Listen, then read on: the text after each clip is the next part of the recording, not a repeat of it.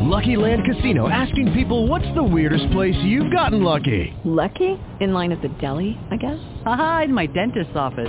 More than once, actually. Do I have to say? Yes, you do. In the car before my kids' PTA meeting. Really? Yes. Excuse me, what's the weirdest place you've gotten lucky? I never win and tell. Well, there you have it. You can get lucky anywhere, playing at LuckyLandSlots.com. Play for free right now. Are you feeling lucky? No purchase necessary. Void where prohibited by law. 18 plus. Terms and conditions apply. See website for details. Blog Talk Radio.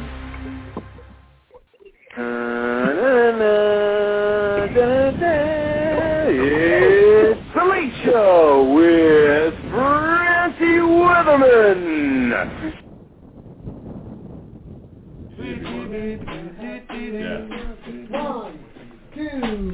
One, two, three, four.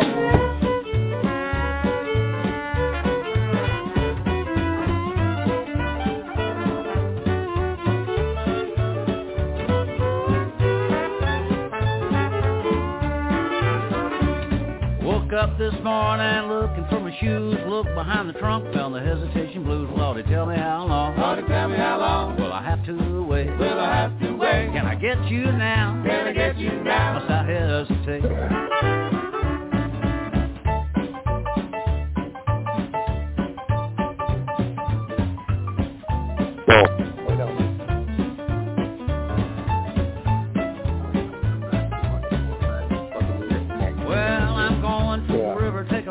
Chair. Blues overtake me, rock away from here. Lordy, tell me how long? Lordy, tell me how long? Will I have to wait? Will I have to wait? Can I get you now? Can I get you now? Must I hesitate?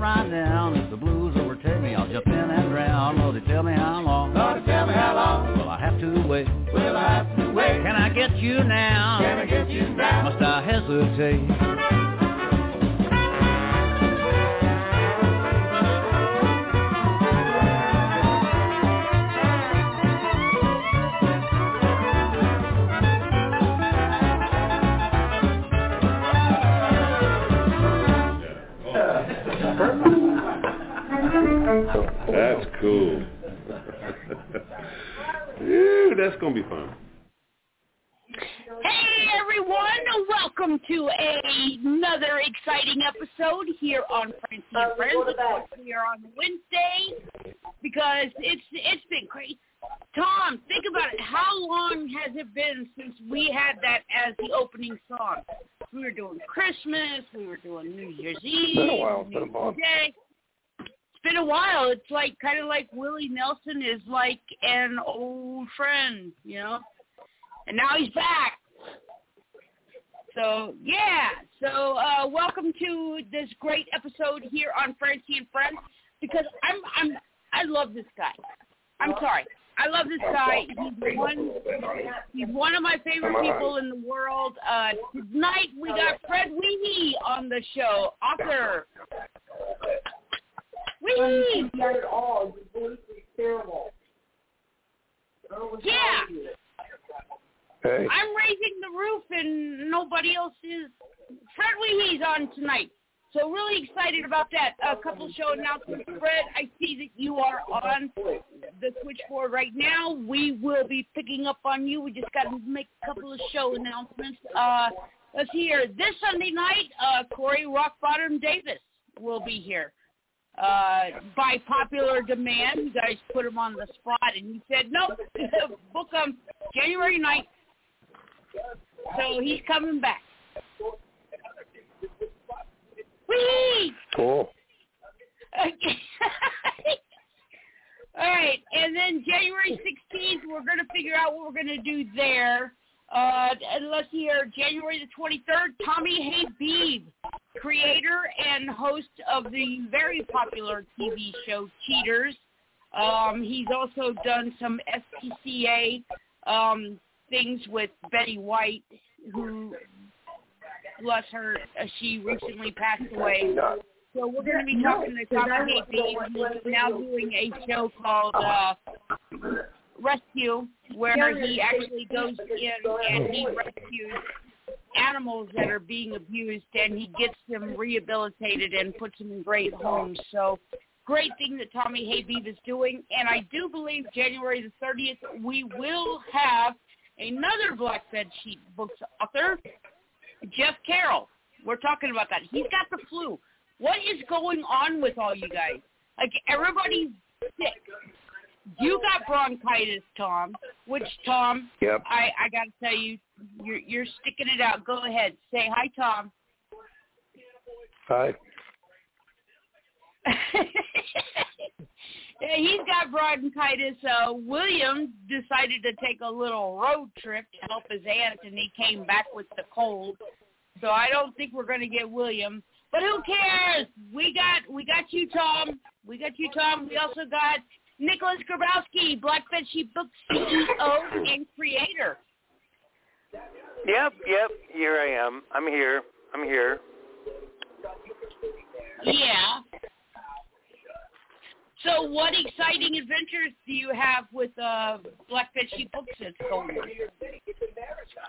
Well, there's many exciting adventures all over the world in my mind.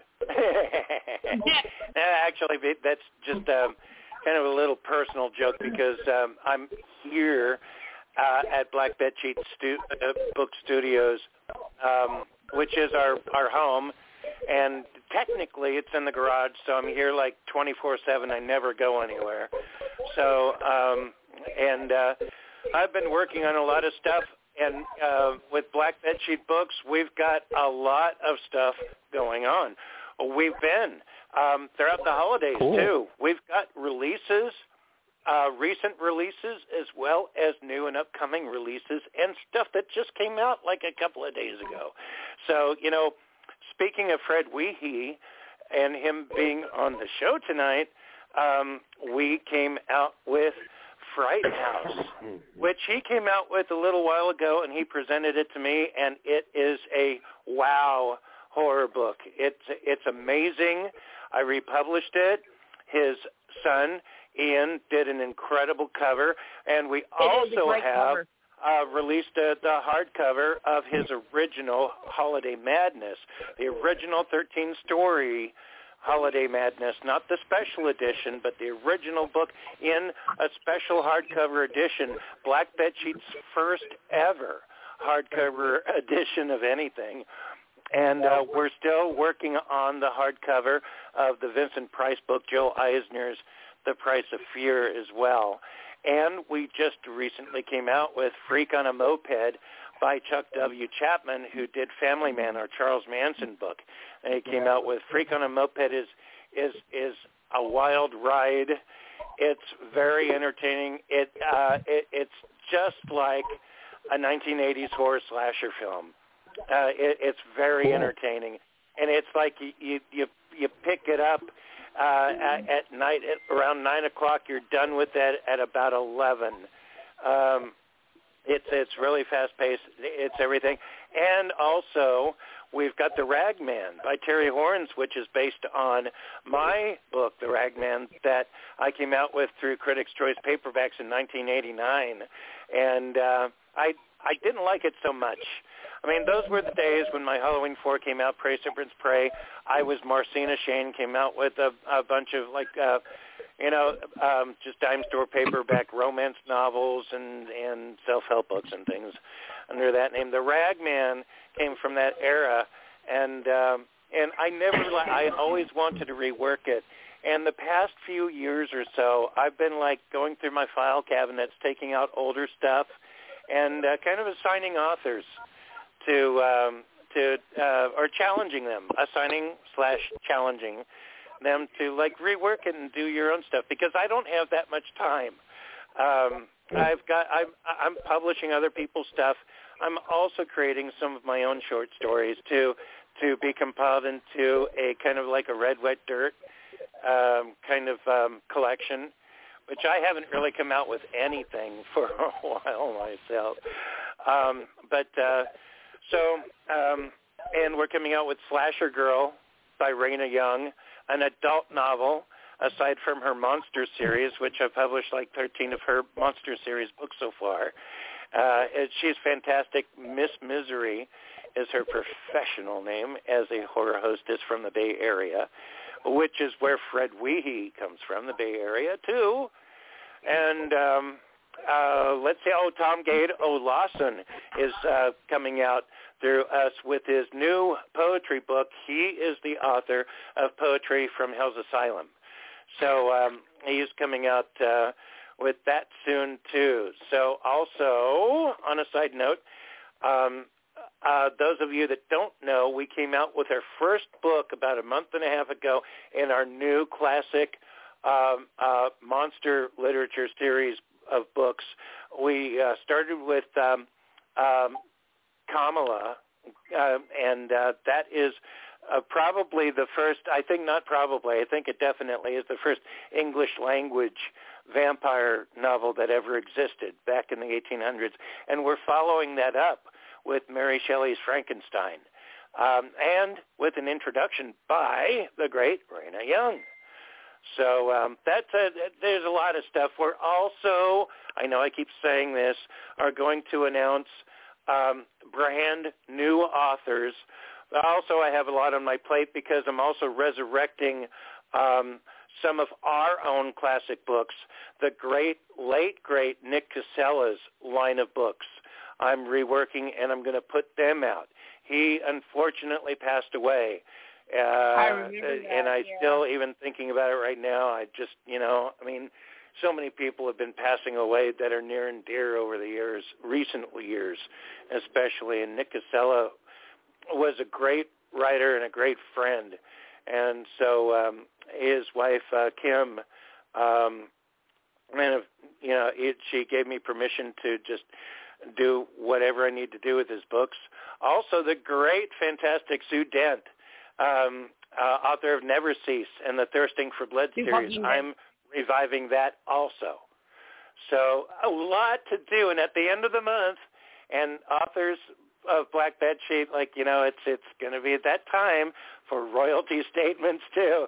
So I've got a lot on my plate, so please bear with me. Anyway, that was a big mouthful. I had a little monologue about something else, Francie, but I don't want to take too much more time. That was a big mouthful of stuff. So we got to, get Fred into this.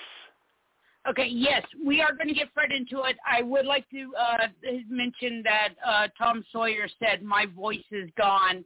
I cannot even speak right now. So get well soon, Tom.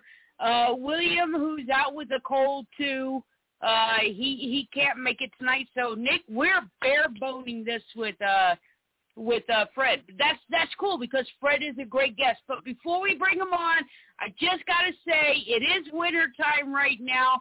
If you need some good soap, if you need to, oil up that beard, which, Fred, you have a beard and a mustache, this might be something you can go to. You can go to honestamish.com. If you spend $35, you get free shipment. Also, if you enter in the code Talking Beards, you get 15% off of their products. They are made in the USA. It is great products. It's simply fantastic. I don't have a beard, but they got great soaps, which smells I do, fantastic. and Francie, as I said on your last show, you still do have that little bit of peach fuzz there. A little bit of peach fuzz. You know, I actually looked in the mirror to look for my peach fuzz. Just slap it all over your face. Okay. I will. I mean, every time I walk into my bathroom, I see those products, and it was really fantastic of him to send them to us for Christmas. They're very unique. That was Aaron D. Johnston. And I opened up the mailbox. I mean, you can't buy those. You can't just walk into a store down the street and just pick them up.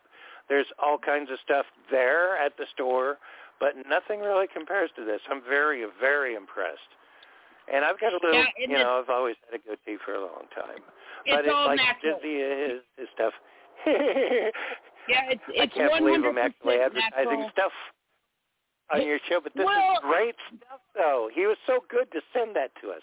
He's a great guest, too, on your show. Yes, Aaron D. Johnston, fantastic guy, awesome guy, and he messaged me. He's like, "What's your address?" And I gave it to him, and then he messaged me another time. He's like, "Did your package get there?" And then the next day it was there. I opened up the mailbox, and the smell hit me, and I was like, "Whoa, what is this?" So, yeah, it's 100% natural. I don't use the beard stuff, but I do use the hand salve. It's really great this time of year because your hands get dry, and I always get dry hands. So, anyways, thank you, Aaron D. Johnston. Thank you, Honest Amish. They're great products, and we 100% believe in them.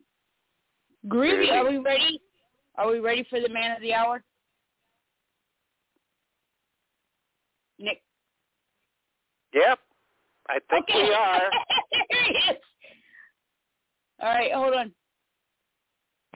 Where is he? There he is. Wiehe. Are you guys ready for me? I think we're ready. Yeah. Can you hear me okay? Yes, 100%. We can hear you fine. Okay, yeah, I got you on a speakerphone, so. Oh, you're perfect. You're not even echoing, so this is great. Well, it's a landline, so that's why. Oh, okay, yeah, these stupid cell phones. Something nobody uses anymore. Oh, I use it all the time. Only old people. I have one in my hand right now. Nick, only old people use those now. And mine's actually a rotary phone, so it's really old. Oh. Did you hate it when there was a 0 in the phone number? You're like, crap. Yeah, I still have to go back. I still have nightmares about rotary phones. A lot of younger people out there probably don't even know what the hell a rotary phone is, but but you put your finger in the hole that has the number, and you have to take it all the way around to the little silver thing, and it goes back. I always had these nightmares that, I'm trying to dial a number, an important number, making an important phone call, and my finger would keep slipping out, and the rotary would go back, and I'd have to dial again. And it always made that weird sound, like you can't describe the sound, but you'd put your, but you could hear the sound. It's kind of like it was kind of a AOL when you log on to AOL and it says mail. You'll still remember that voice. It's like planted in your head along with the rotary phone. Yeah, the rotary phone reminds me a lot about the when back in the day, during like AOL, the late 90s and stuff, you'd hear that dial tone. You'd have to actually hook it up. You can't receive phone calls because your landline is all tied up because you're on the internet. And you have to, like, when you go on, you have to ding, that stuff. I miss that sound. Yeah, we're really showing our age. We're old. So let's get off that. It's making me feel old. So let's get off that. What do you want to talk about? You especially with your rotary phone stuff. I mean, that was way before. That was really old. Well, I'm much older than both of you, so that's why. No, I remember my mom, we didn't have a phone in the house. That's how old I am. because they were a luxury item. But I do remember going to, like, friends' houses and doing that. I loved it when there was a 1 in the number. It's like, click. Well, I remember party lines. Oh, my gosh. You shared your line with other people. Oh, my gosh, yes. You leave a recording. And the party line commercials, if you're up at like 1 o'clock in the morning, every other commercial was like, party line. Party line. Call us. Oh, see, now you guys are talking about something totally different than what I was talking about. A party line, this really shows my age. A party line is when you're sharing your phone line with other people. Oh, and if they're on the like, phone making a phone call, you can't make one. You have to wait. You can listen into their phone call, but you have to wait until they're done. Oh, I thought you were going to say is when you can bring. Oh, that was you're probably in a multiverse. We probably had two different Earths at first because I don't remember that. You don't remember? Well, you're not as old as me. I told you that. Yeah, how can you be? What are you, like 80? You look younger than us. I thought you were younger than us. You look younger than us. I thought you were about the same age at least. Now look at you. You're exposing your age. How old? Yeah, you don't have to say that. I'll tell you how old. I'm 66 years old. I'm proud of my age. Oh. I did not. What? Wow. You know, the thing about you, Fred, is I don't think I recall. We've had a long relationship over the years and everything. And you might have told me your age like back when, but you carry yourself like you're at least 10, 15 years younger. And I'm not just saying that to flatter you. That's my genuine feeling. Well, you know. Yeah, honestly, I thought you were younger than me. No, I'm way older. But I was saying it pays to worship Satan. You know, that is one of the pluses of being a devil worshiper. I'm teasing about that, by the way. I'm not a Satanist. Okay, I did not know how to respond to that. I was like, oh, okay. Well, I'm just bullshitting you. Okay, yeah. So all you people out there listening, I'm not a Satanist. Don't think I am. Satan worshiper or not, not a Satan worshiper. I don't worship the devil. You're a great guy, wonderful talent. Horror writers have those kinds of reputations.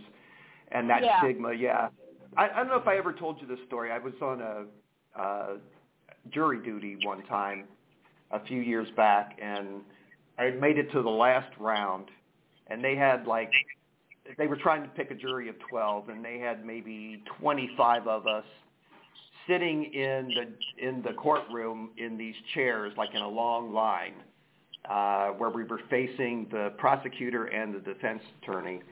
And they were going down the line and asking each person questions and then dismissing ones that they didn't want and, deciding on who they wanted and that.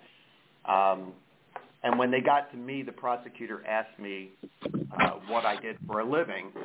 And I said, well, so I didn't want to say I was a horror writer. So I said, I'm a novelist.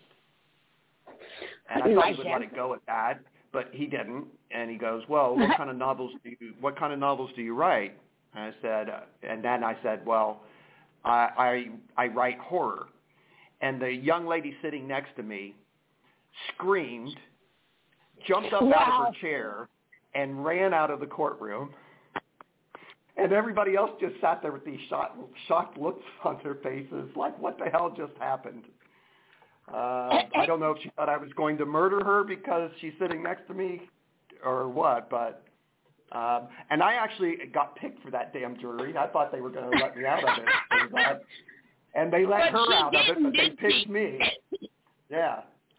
So, that stigma of a horror writer. Yeah. That's actually a good way to get out of jury duty. I said duty. In a way, but I can't... I've heard that kind of thing, not exactly that particular type of experience, but similar ones. Where I can't wrap my head around perhaps you should have better said, I am a writer of urban fantasy like Stephen King, and then they would go, oh. But it's the same thing.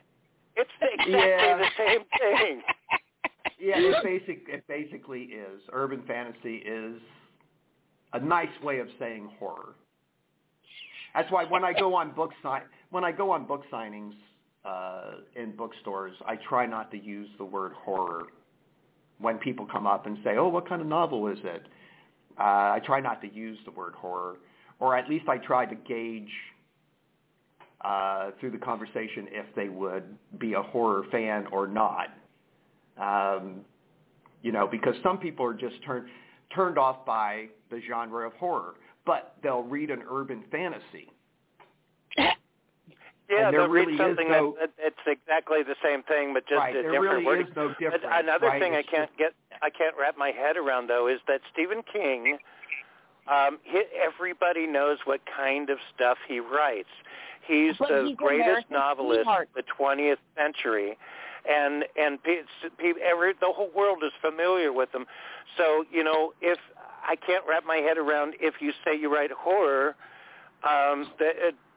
because I experience it myself too, because I've been a horror writer since the 1980s, and I have experienced that too. It's like I don't want to attach Stephen King's name to make people understand everything I do. Right. It's like I write horror, and people should be able to understand. Oh, okay, it's because and horror also is.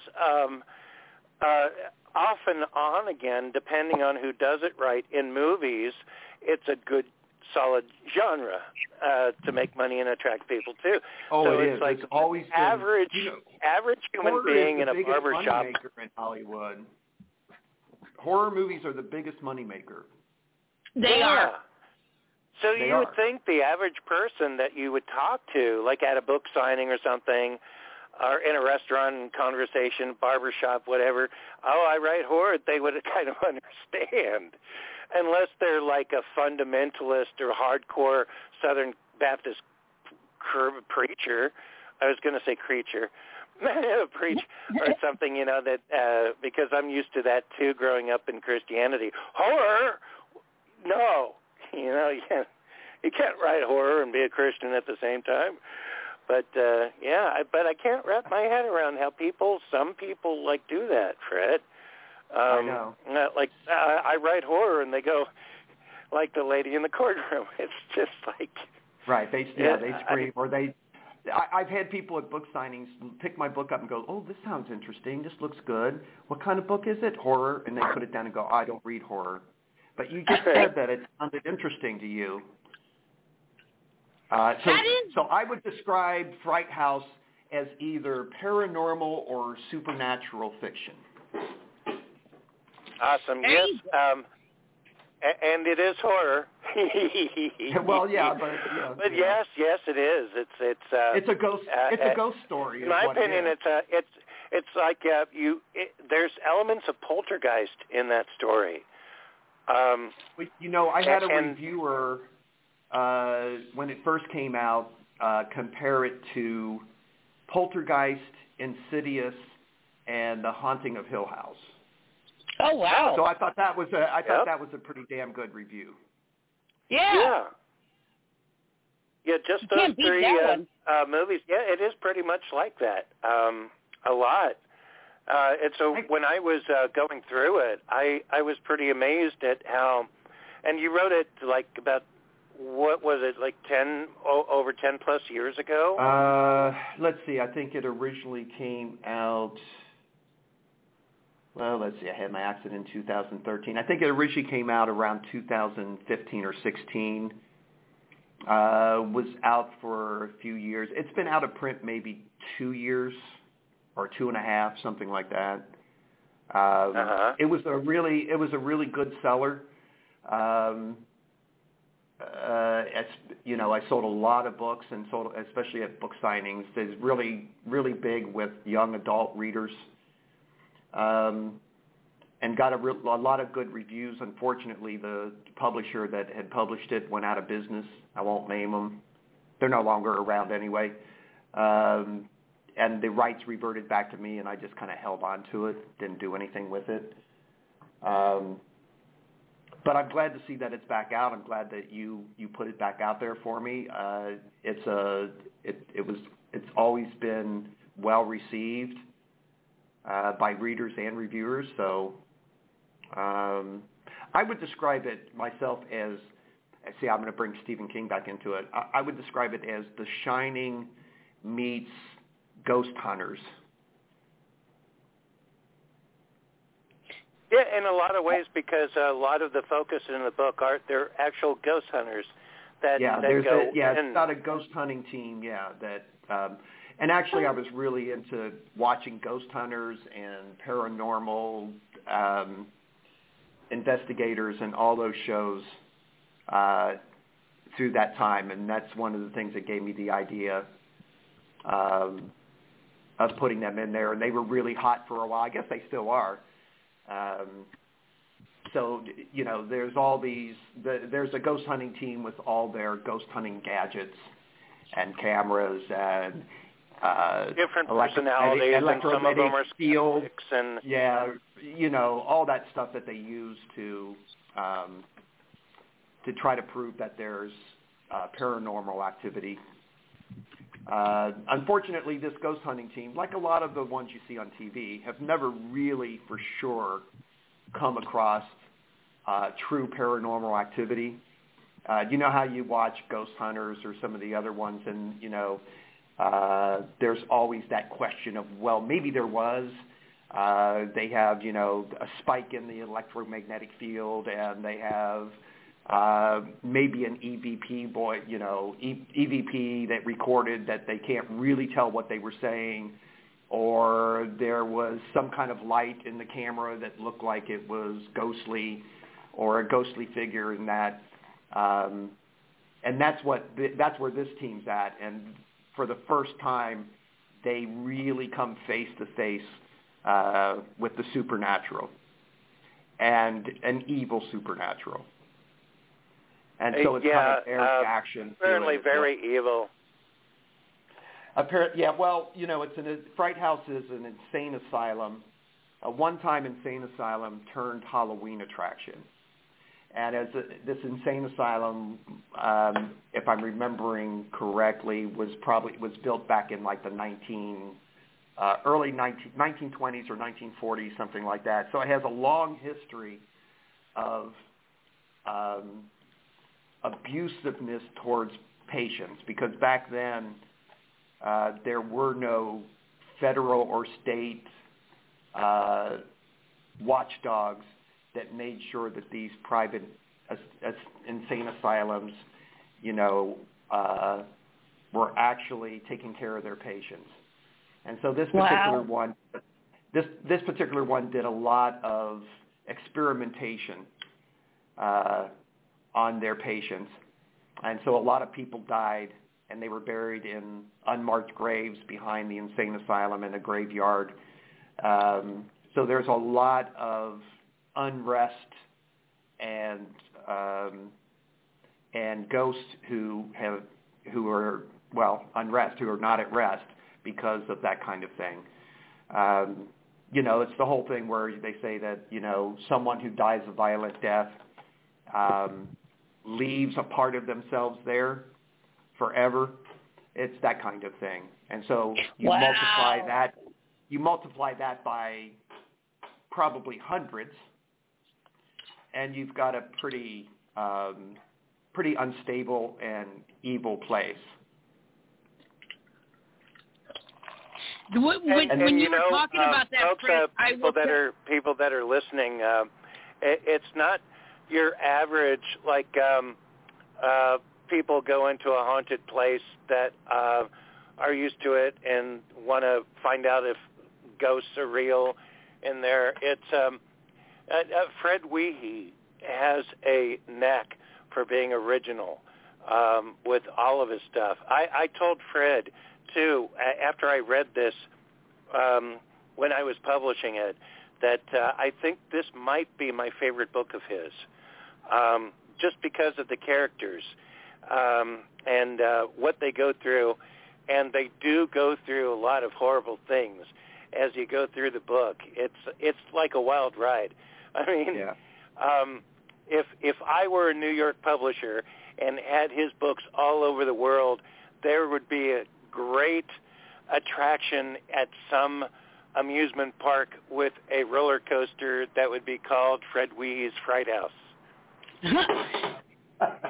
I like that idea. The thing about Fright House that I really love is that, like you said, there are a lot of great characters, and I believe that I created characters with some depth. I think the ghost hunting team has a lot of chemistry between their characters, and there's a lot of humor in the book as well. Yay! And they face the evils of Fright House with humor. As they're going through it as well. And then you add Penny, who is the key to everything. A young lady a 17-year-old girl who ran away from foster care, was out on her own and basically created a new identity for herself and got this job at Fright House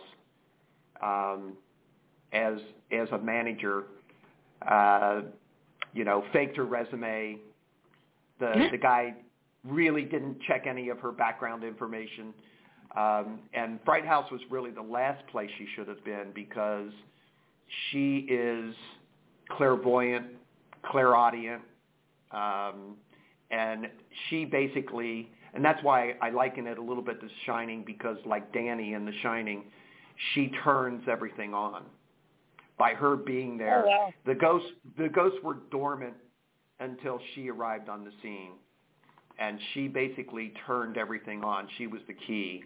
And now Fright House and the ghosts want her to stay there. And the only way to keep her there is to kill her and have her become part of them. Okay. That reminds me a little bit about, I just finished, saw it for the second time last night, Crimson Peak, which had a lot to do with ghosts, like being a part of some a building or I don't know why that reminds me. That's just saw that. That's very interesting. Let's face it. There's every story in the world has been told. The challenge for writers is to take those stories and make them better. Put their own twist and their own take on those stories. Let's face it, there's been a lot of haunted house stories, a lot of ghost stories, a lot of horror stories, and what you have to do is find a way to tell the story in a new, original way and put your own twist on it.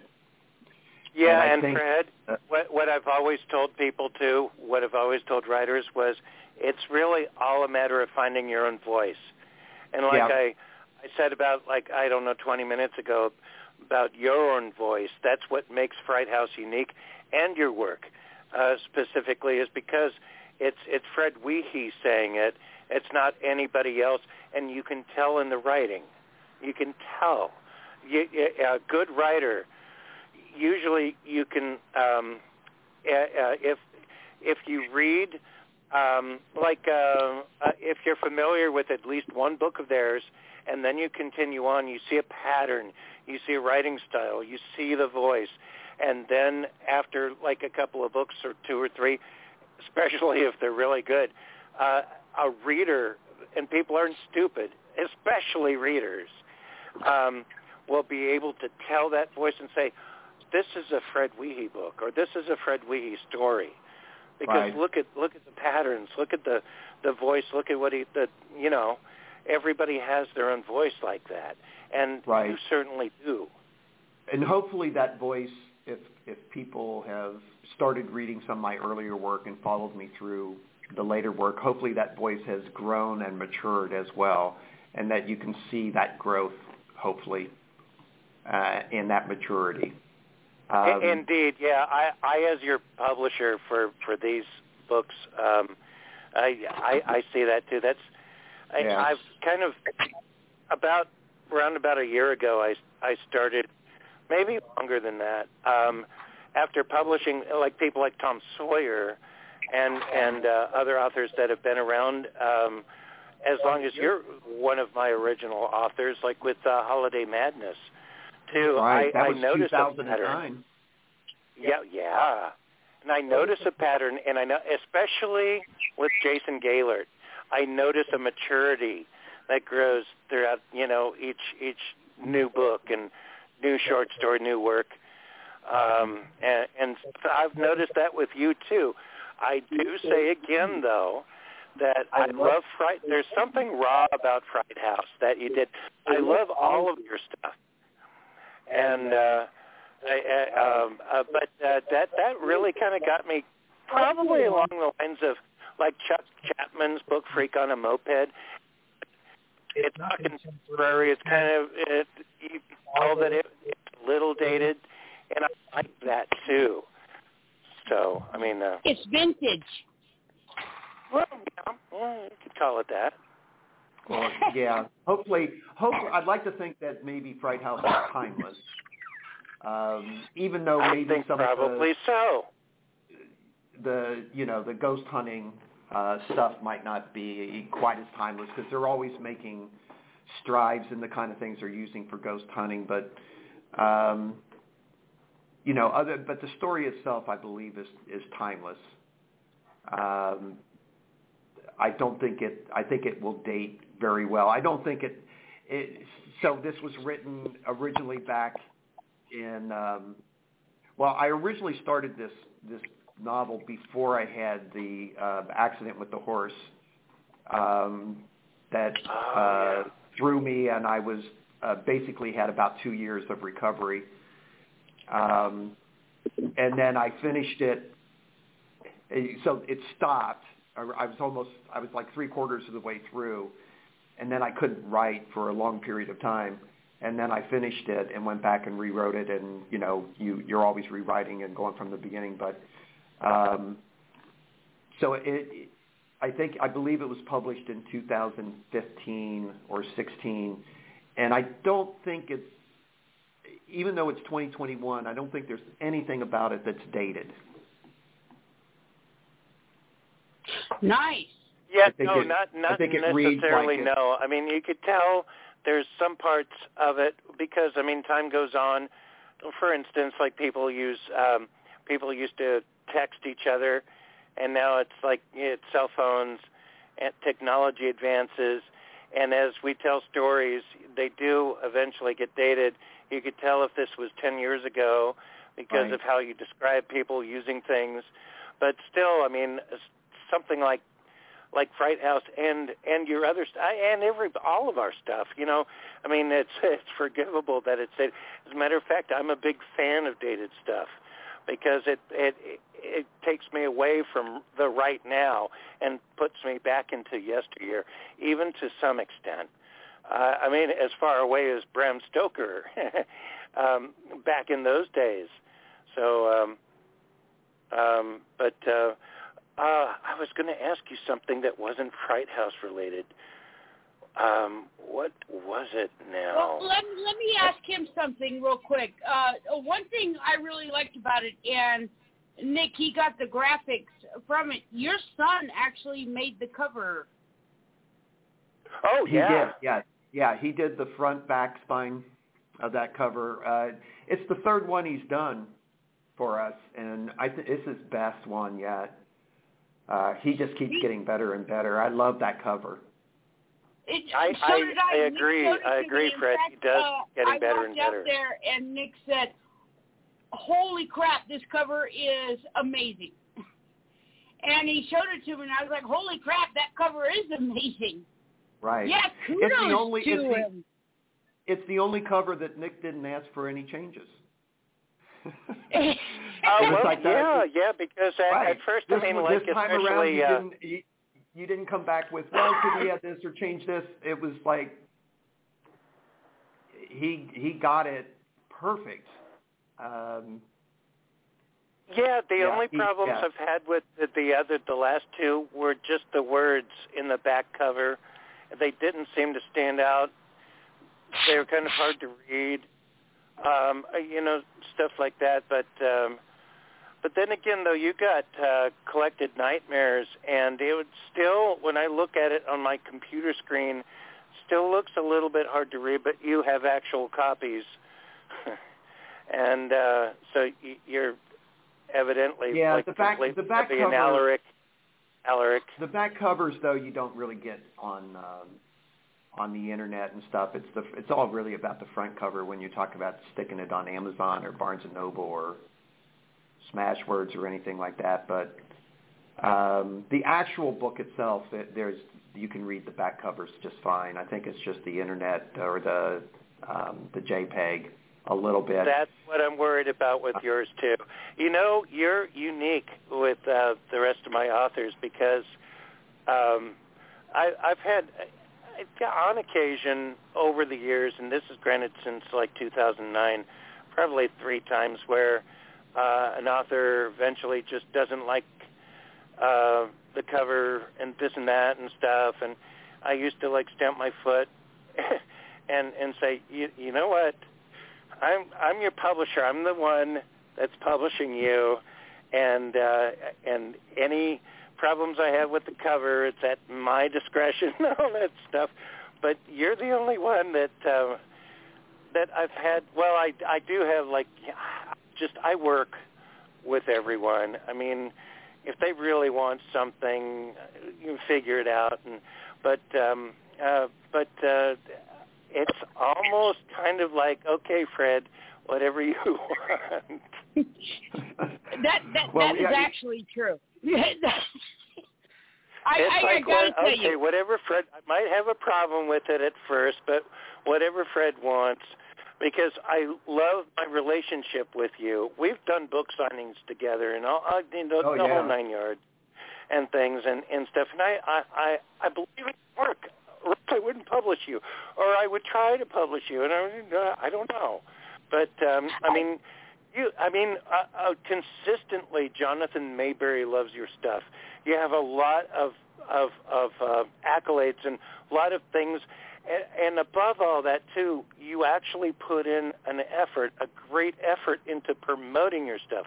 When Alaric Monster Hunter, the hardcover that first came out, when you were all over the place with that book signings. I did an extensive California book tour anyway. Yes, you did. So I watched that, and it's I love all of my authors.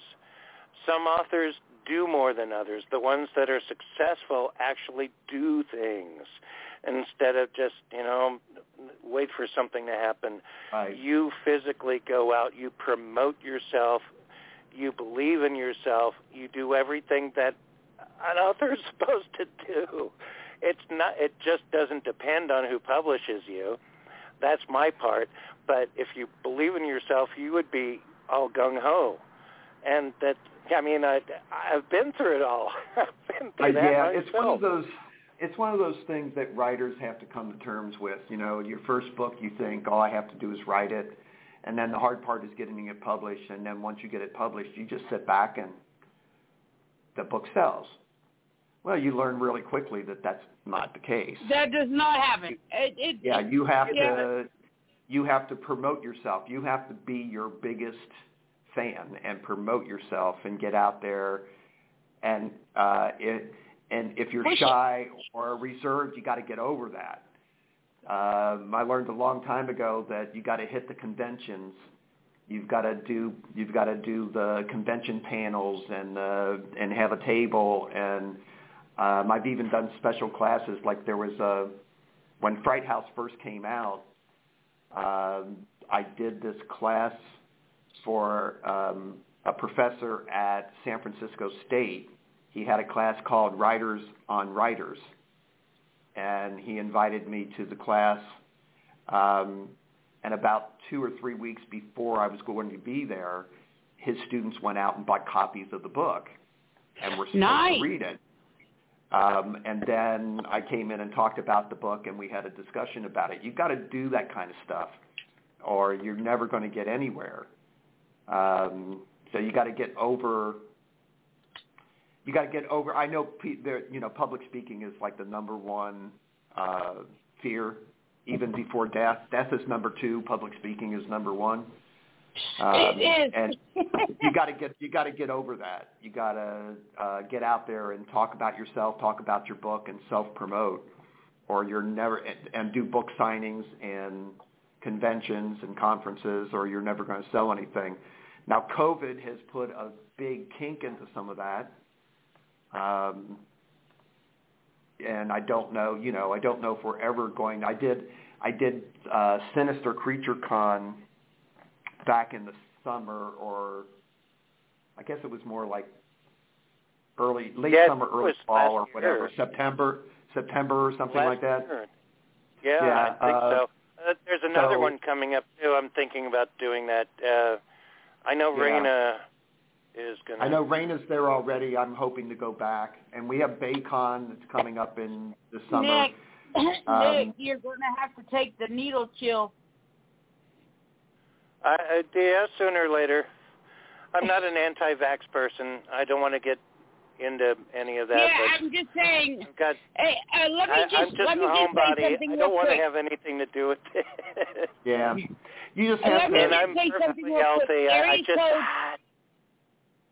But anyway, that's a whole other kind of worms. I'm not against it. I mean, and Francie I'm just saying that COVID's making it more difficult to get. Because there's a lot of conventions and conferences that are canceled or are still not coming back, or bookstores are having less and less book signings. You're wearing masks. It's a little harder to get out there and do that kind of promotion these days. Yeah, it's very hard. As a publisher, I've known that too, because like I said, when you got to get out, you get out and promote and stuff. I have a good amount of authors that do that, including you. But the last couple of years, it's like, okay. Right. Well, I did nothing in 2020. That's not true. I think the Collected Nightmares came out in 2019, and I still had a couple of things that I did in early 2020. But once COVID hit, that was the end of it. It just died. There was nowhere to go or promote. Right, with me and the Days of the Dead that I have with Joe Moe, the anthologies connected to that convention that travels the country. That kind of like that stopped. All kinds of things like just stopped. I couldn't try to encourage authors anymore for a while there to make public appearances, which is like part of the stuff, like I said. But now it's probably getting a little bit better. I don't know. It's coming back. It's coming back. Little by little. Little by little. So what you have to do as an author is promote more online. You've got to be on social media. You have to promote yourself on Instagram, Facebook. I don't do Twitter, but I'm thinking about it. Even I'm on LinkedIn, things like that. In fact, there should be a few reviews coming out in the next week or so for Fright House. I've got some people on that are reviewers that post on Instagram, Facebook, Amazon, Goodreads. Once they do your review, they post it out everywhere on these social media sites. So I should have 3 or 4 coming out in the next couple of weeks, but maybe even by the end of this week. That's the kind of stuff you got to get going. You've got to contact reviewers and give them books, or whether it's a Kindle book or whatever, A couple of them, I think I bought the Kindle book for them. I sent them the money for the Kindle book, and a couple I sent the PDF version, the published PDF version. Every now and then they want a hard copy, but you got to do that kind of thing. You can't wait for reviewers to just pick up your book. You have to contact reviewers and, and promote yourself and say, I've got this book. And then if it sounds interesting to them, they go, okay, yeah, I'd like to review that one. Fred, Francis' show just doesn't promote just Black Bedsheet books, and you're not just published by me. What do you have? What's this trilogy? I understand you came out with another book, and it's the first part of a trilogy. Talk about that for me. Oh, yeah. Okay. So, all right. So Bloodshot is the name of the 3-book series.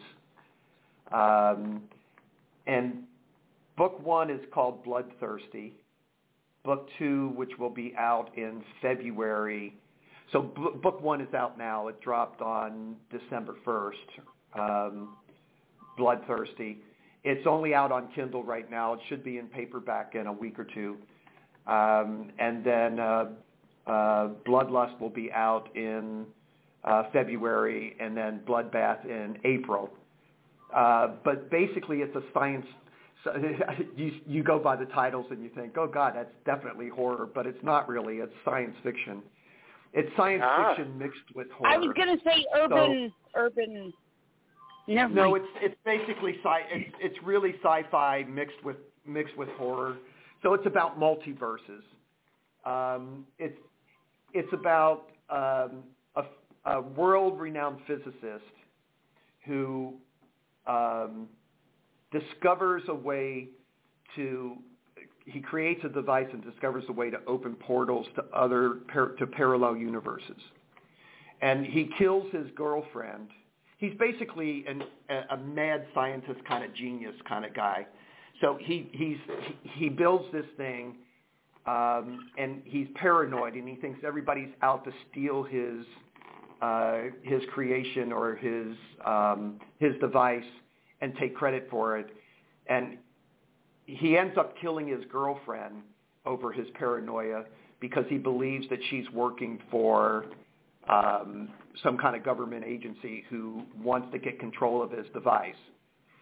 And he feels like she stabbed him in the back. And so what it does is it just makes him want to travel to universes even more. So what he does is he uses this device to travel from universe to universe, killing her over and over again because killing her just once wasn't enough. Wow. And so he ends up in San Francisco. So it takes place in San Francisco. So the book opens up with him coming through a portal and murdering her before she ever gets on the night that she was supposed to meet him for the first time, his duplicate. But he murders her beforehand. And then he ends up murdering his duplicate to take his place in this universe because he can't take the device with him. So what he does is when he opens a portal, he hooks up a C4 to it to make it explode after he goes through the portal, and so no one else can get the device and recreate it. So he's destroying the device as he goes through the portal and goes through another universe. So he takes over his duplicate's identity, who works as a physicist professor at UC Berkeley, and basically takes over his life and takes over his life savings and what other money he can get from that to create another device. But it's never enough money, so he hired, in his original universe, he hired this down-and-out chemist to create a psychotropic drug, a new psychotropic drug, to sell, to fund because the device costs a lot of money to create each time over and over again, to help fund the project every time he has to create the device over and over again. and they created it so that the psychotropic drug basically kills the person who takes it eventually, but it works through their neurotransmitters in their brain and causes this euphoric, hallucinatory kind of personality in them where they become homicidal and basically cannibals, driven by lust for blood and human flesh. That sounds like something that would be. That sounds like something that would be a great cinematic type trilogy if it was transferred. I believe so. Screen. Yeah. And then there's also the detectives who are on the case, and how it evolves and how they come to figure out the whole multiverse thing. And of course, if somebody came to you and said, "Oh, he came from a parallel universe and killed this girl," and he goes to parallel universes over and over again and keeps killing her, you would think they were crazy. So it takes a lot for them to go. The first two books especially are them coming to terms with the evidence and their suspect, and finally coming to believe that he is a universe-hopping madman who travels from one universe to the other, killing his girlfriend over and over again, and bringing Bloodshot with him to fund it. A universe-hopping madman. Hey, say, Fred, much of your work takes place in the Bay Area. It does, yeah. Is there a universal theme in all of your work where, I guess, say the Marvel Cinematic Universe, the DC, whatever on TV or screen, do they all take place in everything that you do? Does it all take place in the same world?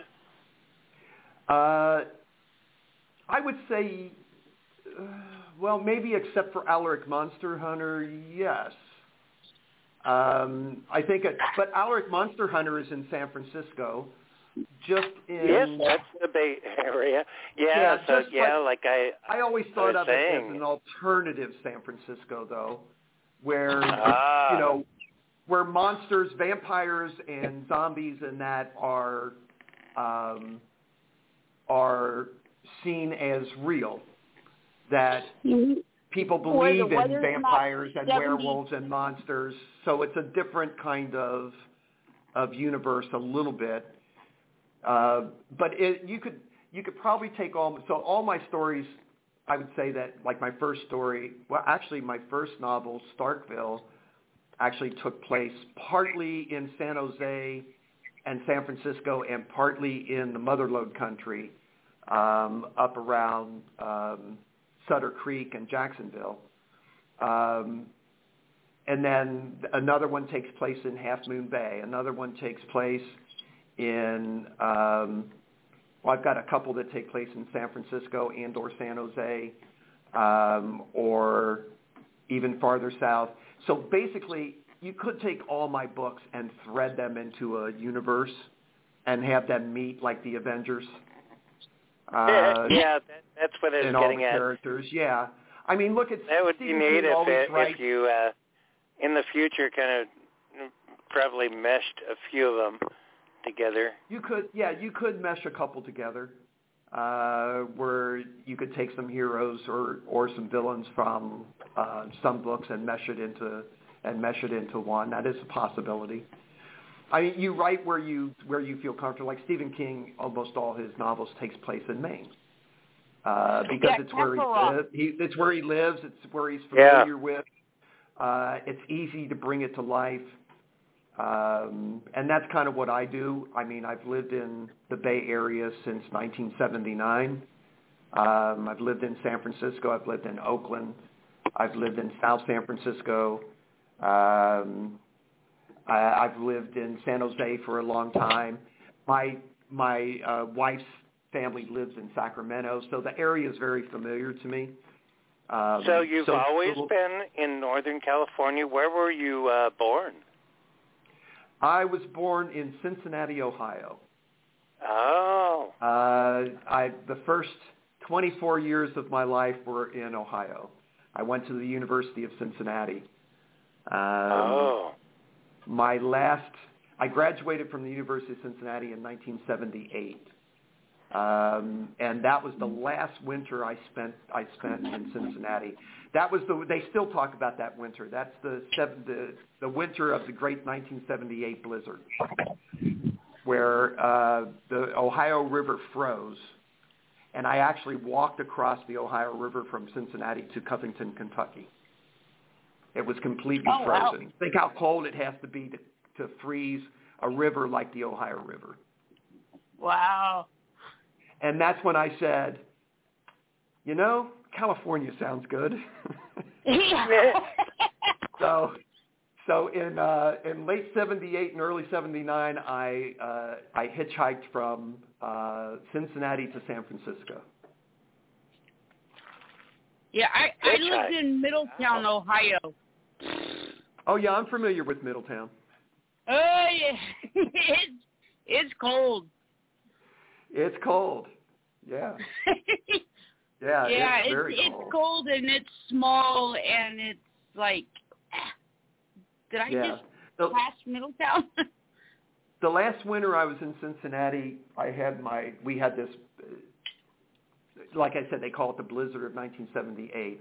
My car was parked outside my parents' house, and this blizzard hit overnight. And the next morning, the snowplows came through and basically buried my car. Oh, you couldn't wow. see it.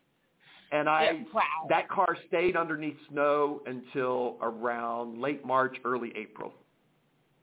Yeah, everybody's like, "Oh, snow's so beautiful," and I spent a winter in Middletown, Ohio. My mom was actually born in Cincinnati. Only one? Oh, wait, Cincinnati, Ohio, and then we moved up to Michigan for the next winter. And then we went back to South Carolina, and everybody in South Carolina is like, it's going to snow. And I'm like, screw you. You have no idea how horrible. Yeah. Now, Michigan, were you near the lake in Michigan? Because the lake is really cold. Another small town, Davidson, Michigan, which was right outside of Detroit. Okay. Oh, yeah, that's cold.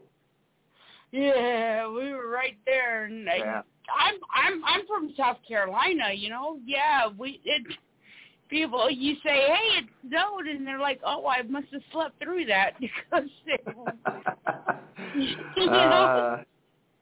how it is. I don't miss the snow. If you want the snow, you can always go up to Lake Tahoe or someplace and get snow. I don't want. Yeah, it's only pretty when it falls. It's only pretty when it falls. After that, it turns into black slush and yellow because the dogs love it and they pee all over it, and you're building a snowman that's going to be yellow in a couple of hours. That's true. Yep. And you can't feel your feet, and Yeah. So I came out here. God, how many years? It's 1979. So I've been out here a long time. I love the Bay Area. I think it's the perfect place to set horror novels, sci-fi novels, supernatural fantasy type things. There's something I think that's magical about the Bay Area. So I, very easily can picture these stories taking place here. Horror is pretty much where you're at, but I've been in California my entire life.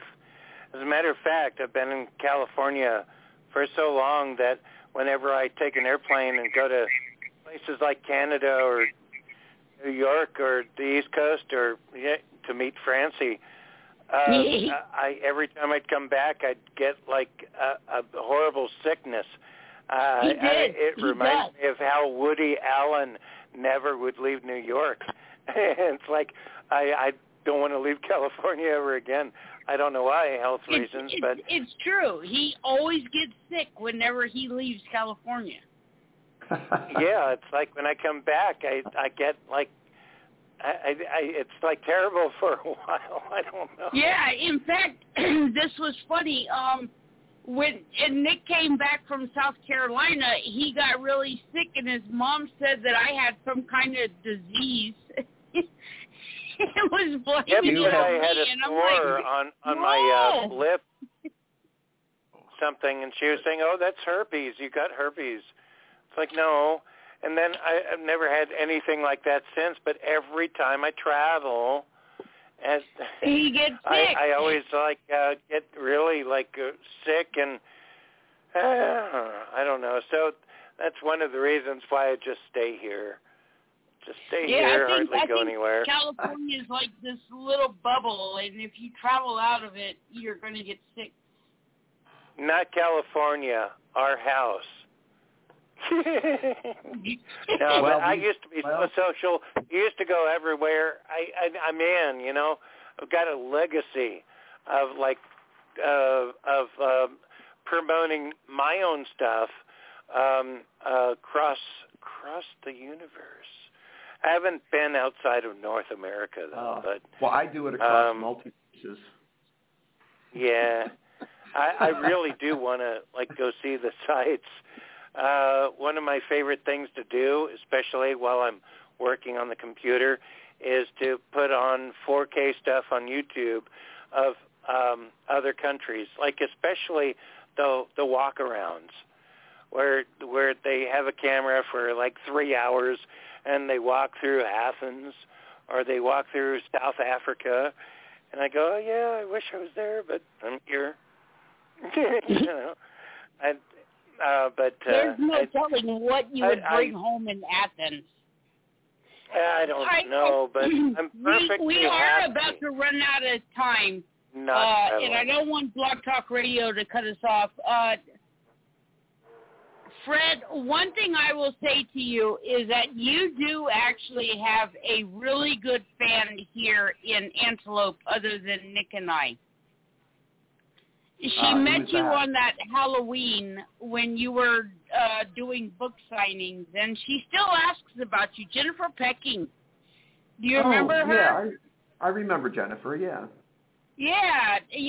You gave her one of your books, and she was messaging me. We became friends on Facebook because of you.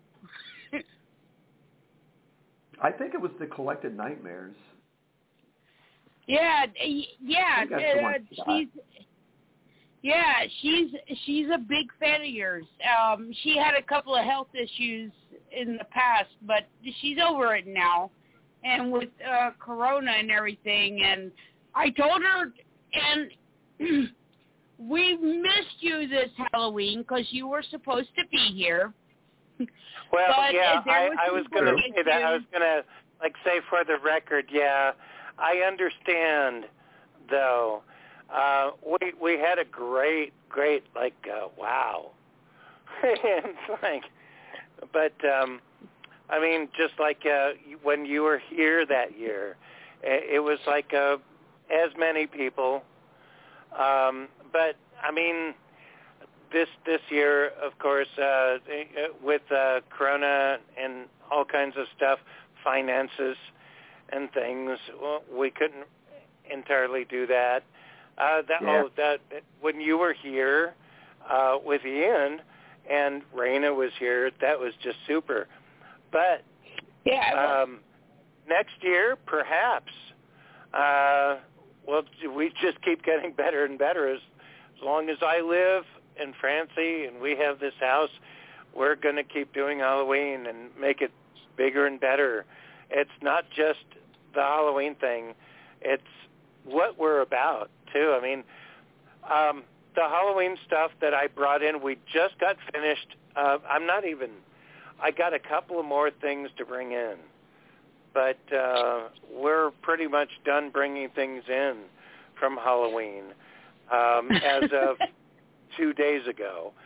And because we're not in the San Francisco area, we're in the Antelope, Sacramento area, and the weather has been hell here. Oh, well, it has been, but that was a great Halloween. And if you read what I wrote around about Halloween, after Halloween, about what I went through with giving away books and things, it's like horror books should be synonymous with Halloween.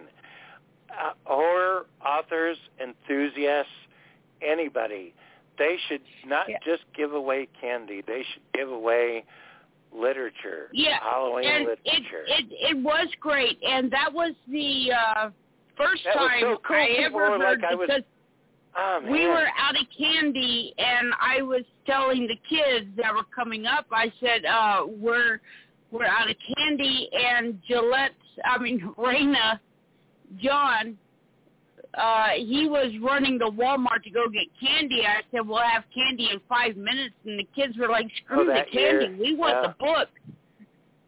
We want the book. Yeah, they want books. They wanted the book. They come over here not just for candy, but for books. Well, it's nice to know that really young people but that's still the read. nature of the beast. When I remember when I was there, we had a lot of great trick-or-treaters coming in and getting books, and very enthusiastic about reading the books. So that is really nice. A book lasts forever. Candy you eat and it's gone.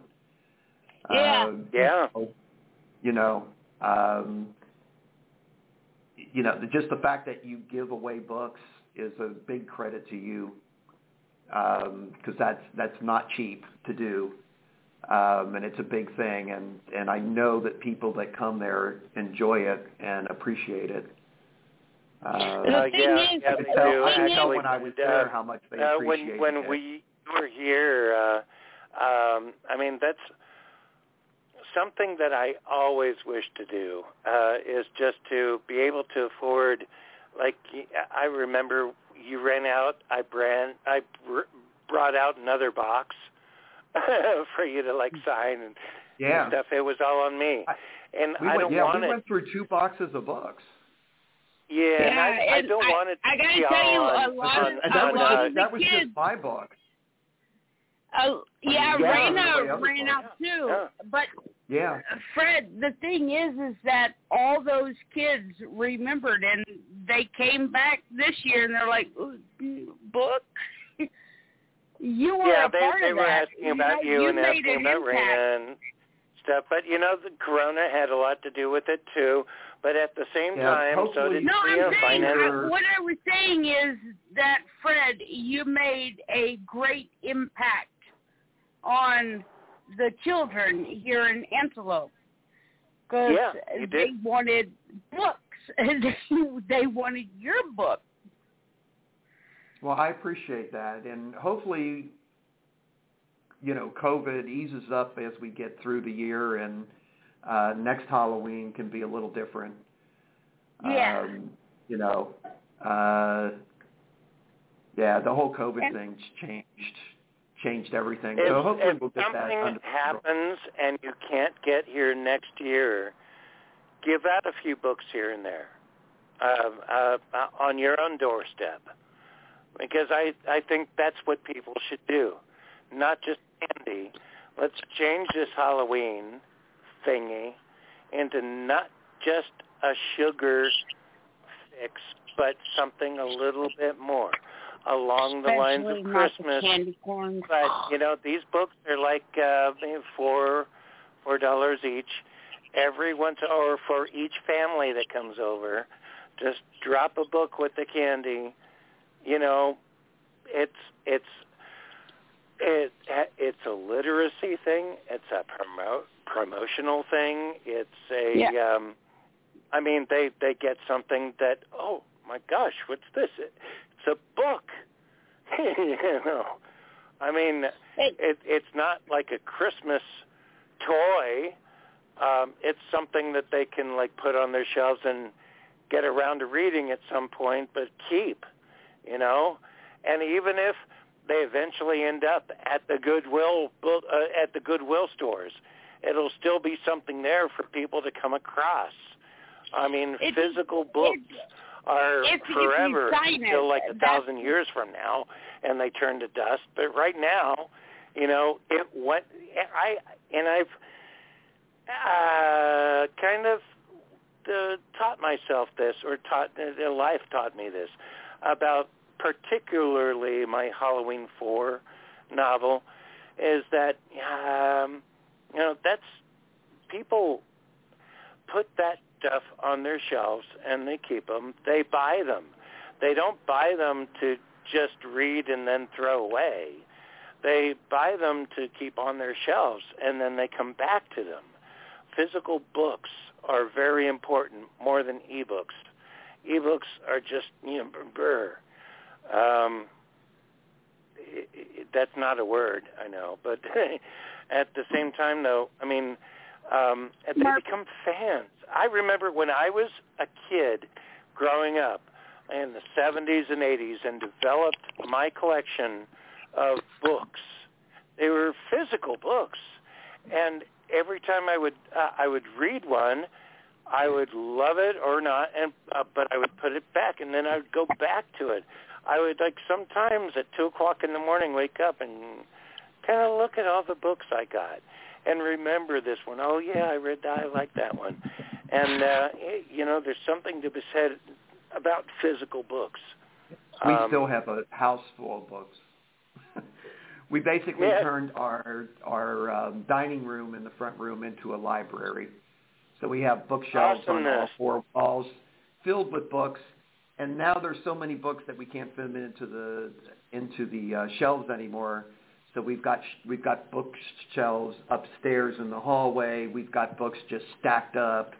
We have a hard time getting rid of books. I have books that date back to when I was in college. Yeah, me too. And living in San Francisco and stuff, there's some books that I'll just never get rid of. Yeah, me too. I will try to quote Nick's meme today, books. That's what I read is books with a glass of wine. And I know stuff. Yeah, don't just read that was on the Black Bed Cheat Books group page. Sometimes I think and that's really great that Fred, every couple of days or so you post something on that thing, and that's fantastic.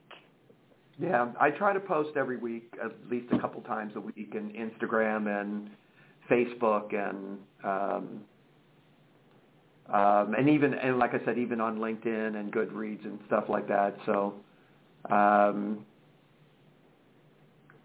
even thinking I'm even going to break down. I'm thinking of doing Twitter.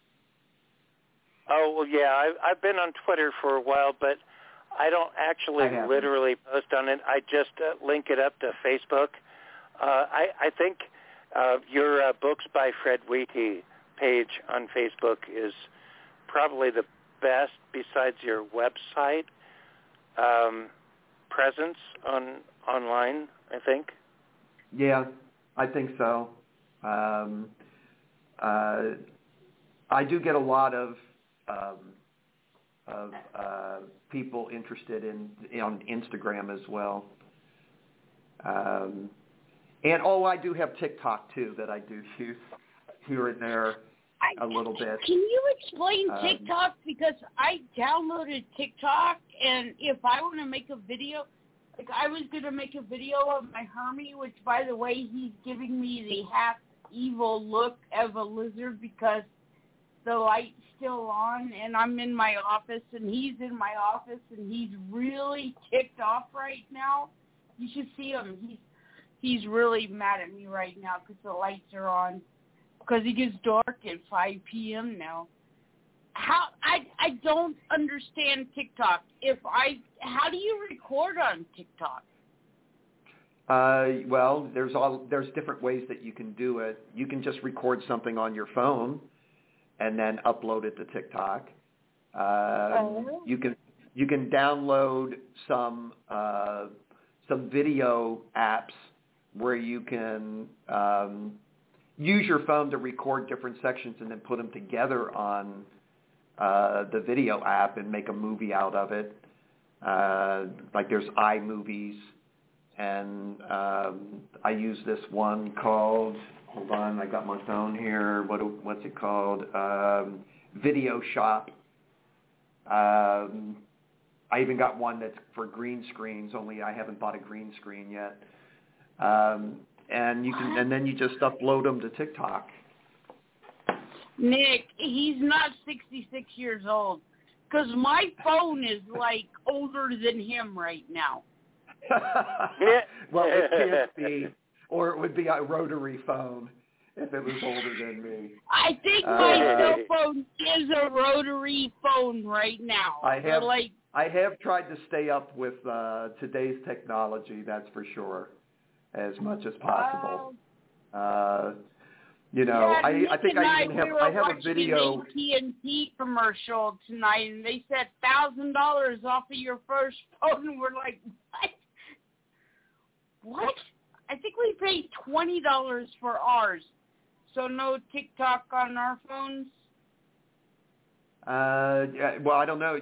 I don't know if your phone is capable of downloading the TikTok. Oh, Francie, you could probably get TikTok. I could probably get TikTok on my phone. The thing is, there's only so many. But I have to watch the videos. I could spend all of my time not publishing books, and I could go on Instagram, I can get TikTok, LinkedIn, all this, and spend my entire day. No, I'm saying I downloaded the TikTok app, but when I wanted to record a video, I was watching live videos, and I'm like, what's going on here? Well, they do have live. Okay, so I don't know about the live stuff. I haven't done a live. There is a part of TikTok where you can do a live video and have your followers watch you live and stuff. I haven't really wanted to get into that, but uploading a video that you videoed on your phone or put together on one of those video apps is fairly easy. You just want to make sure. Well, TikTok used to be 1-minute videos. Now they accept up to 3-minute videos if you have the right account. If you have a business account, like you can YouTube. You can do 3-minute videos. Otherwise, you got to keep them a minute or under. Wow. So it's one of those things where people go on and they want to see a quick video from people. The one that I did for Fright House that I put out on Facebook and Instagram, that was originally a TikTok. I made that with iMovie. Nice. So, I mean, all that stuff is how you promote yourself these days. It's changed a lot from when I first got published, when all this stuff didn't exist, and you had to physically get out there. You can do good promotion and never leave your home these days. It is possible. Nick is right about you can get so involved with the social. I mean, I've got Instagram, I've got Facebook, I've got TikTok, I've got LinkedIn. I don't even know how to use You can get too involved in it. You got to make sure that you're, like Nick said, he could just be on that all day and never publish anything. Well, same with me. I could be on that all day and never write. You just got to make sure you're not on there all day. TikTok can get kind of mesmerizing. I was promoting the show tonight, and on the episode, there's this new icon. It's a T. I was thinking that was Twitter, but no, there's a little bird. That's Twitter. I don't even remember my Twitter. So I just post on Facebook. Because that's, oh man, well, you should probably you should probably do Instagram too. Maybe you can the connect. T is TikTok. Probably it is. Wow. I mean, Instagram you can connect. Actually, you can connect all of them together. Like TikTok once you upload a video to TikTok, it gives you the option to upload it to Instagram, to Facebook, and to other places. So they're all kind of connected these days. TikTok looks like a T that looks almost like a musical note. It's black and white, the icon. Yeah, this is black and white, and it just showed up. I don't even remember my Twitter password. And I'm like, oh. Come on, you old folks. I never worry about Twitter because everything that I post on Facebook on the Black Bedsheet Books main page goes to Twitter automatically. On the other hand, though, I got to check my Twitter for, replies and things, and I just don't have time. I have an Instagram account, but I never look at that. LinkedIn, I get friend requests. Alignable is a big one where I've wanted a word. I've got on Alignable, and a lot of authors and local people and stuff have given me kudos on Alignable, but one person posted, it's funny, the other day I got an email saying on their group page, one person posted a question for everybody. Has anybody ever made a red cent off of Alignable? And it's I don't want to answer, but no. But I did get kudos. You exploit them, just like what's going on right now. There's the Predators and Editors. That's been going on for 30 years, 20 years, or something. Yeah. Award for best novel, best thing, best publisher, and I've won about 5 of them. I've been in the top 5, but I'm going to make a post this week, probably tomorrow, about it. Please vote for me on the. But that doesn't make any money either. It's just a kudo, and you exploit it. You're promoting. Okay, I'm going to tell you something that you told me years ago. It's not about. It's back in 2008 or 9, and you're saying that it's not about one book. It's about it's about promoting you and your work as a whole. Wow. And your basically your brand. So everything that you're doing on social media, you can't always put it back to a dollar made, but you're building a brand and marketing your brand yourself. So you got to kind of look at it that way. And hopefully maybe exactly. building it is audience. About building a brand. It is about putting yourself out there, whether or not you make any money off of these. Well, sometimes you could make money off awards. of it and not even know. He's telling you. You gave him good advice. It's putting yourself out there. Black Bedsheet Books, for instance, being another top 5 on Predators and Editors. That does work because people do pay attention. They might forget, but year after year they won't. Or maybe. But the thing is, I've been building that brand, doing such, and that's what every author has to do also. That's exactly what you have to do. Actually, I just going to tell you, there's a new horror social media, kind of like Facebook and Instagram, called Slasher. So I downloaded the app for Slasher, and I'm starting to get on that. It's for people who want to promote themselves and for people who love horror and want to know more about horror movies or horror books or whatever. So you're basically putting yourself out there to a horror community. Instead of on Instagram and Facebook, you've got a lot of people that don't like horror. You're hoping to hit the right person in horror. So Slasher is all about horror. Nobody would be on it unless they were into horror. So I'm just getting involved in that. You know what? That I haven't heard of that until that reminds me. That struck a bell because I just published The Ragman, written by Terry Horns, based on a book of mine.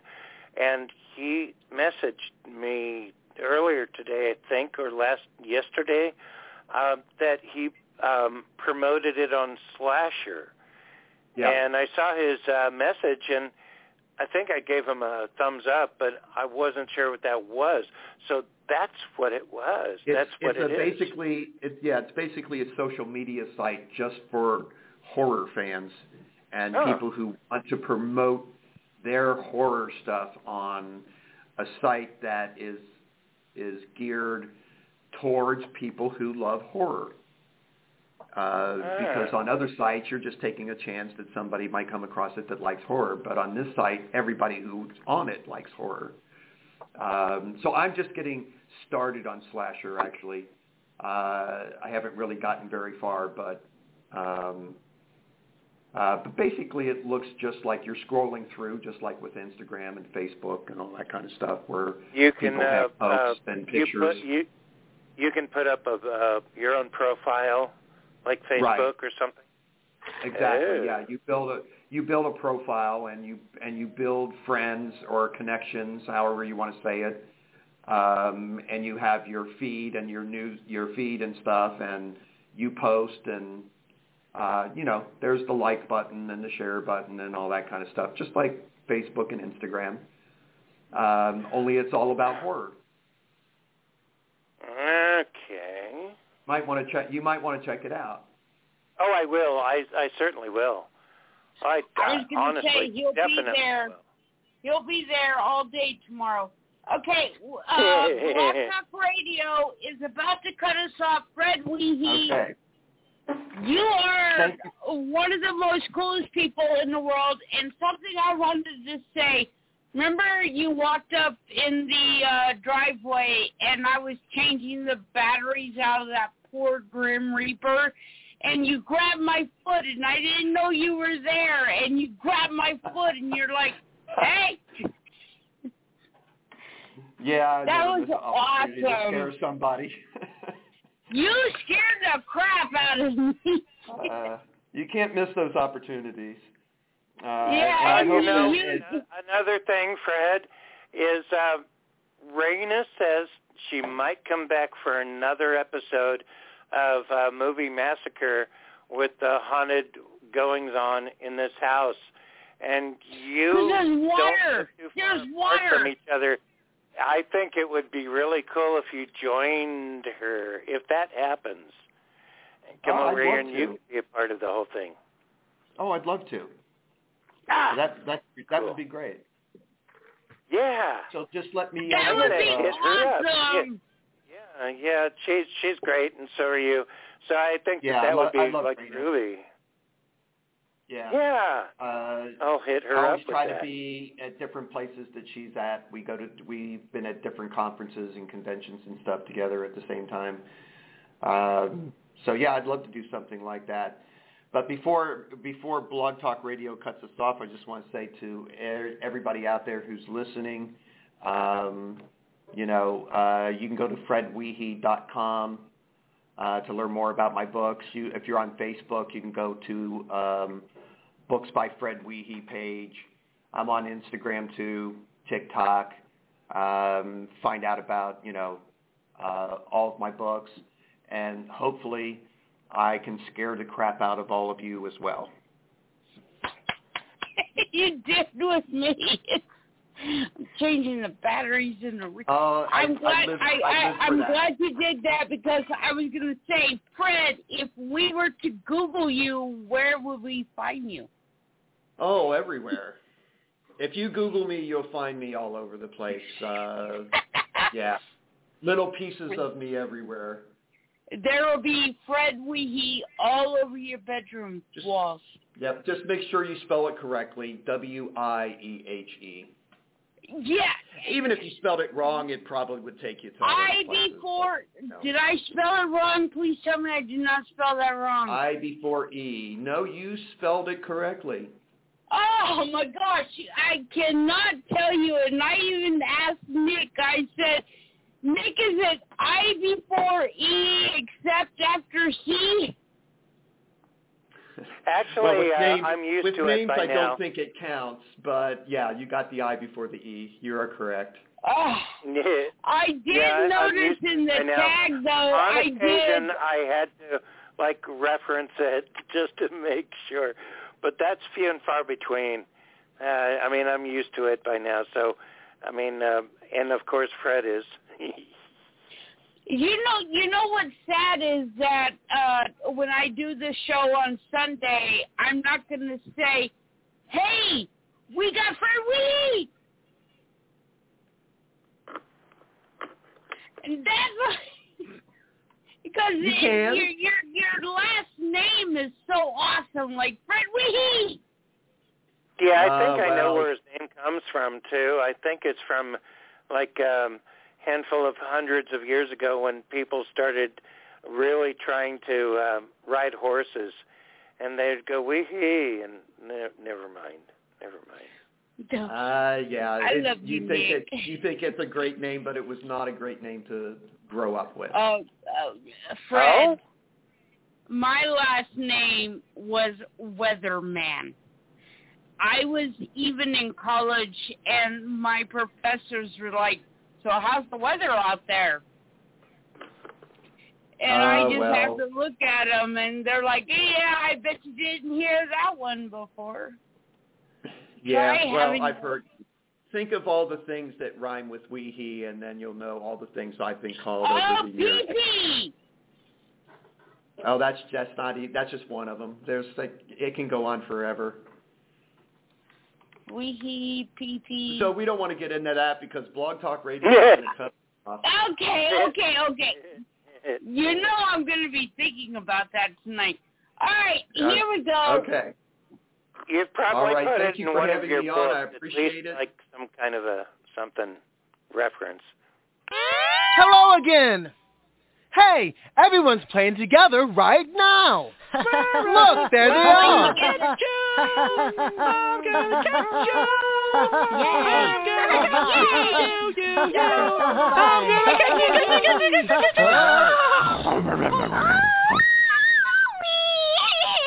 Whoa! Stop! Muno, we can't play if you bite Flufa. We don't ever want to bite our friends. Don't bite your friends. Don't bite your friends. We don't bite our friends. We don't pull their hair. Friends are our friends. So we treat them with care. So don't bite your friends. Don't bite your friends. We don't want to hurt. We don't want to bite. We don't want to fight. No way. 'Cause that's not right. No way. So don't bite your friends. Don't bite your friends. Don't bite your friends. Don't bite your friends. Bite. No. Chomp. Yes. Bite. No. Chomp. Yes. Okay. So don't bite your friends. All right. Don't bite your friends. Don't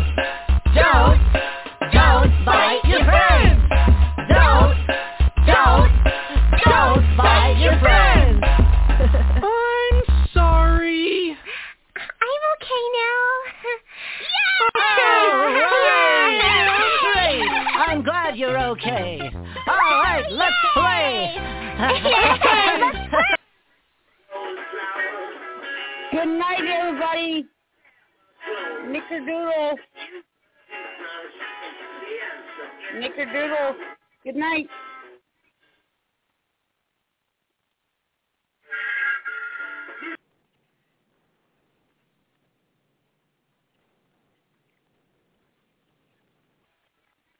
Lucky Land Casino, asking people, what's the weirdest place you've gotten lucky? Lucky? In line at the deli, I guess? Aha, in my dentist's office. More than once, actually. Do I have to say? Yes, you do. In the car before my kids' PTA meeting. Really? Yes. Excuse me, what's the weirdest place you've gotten lucky? I never win and tell. Well, there you have it. You can get lucky anywhere, playing at LuckyLandSlots.com. Play for free right now. Are you feeling lucky? No purchase necessary. Void where prohibited by law. 18+. Terms and conditions apply. See website for details.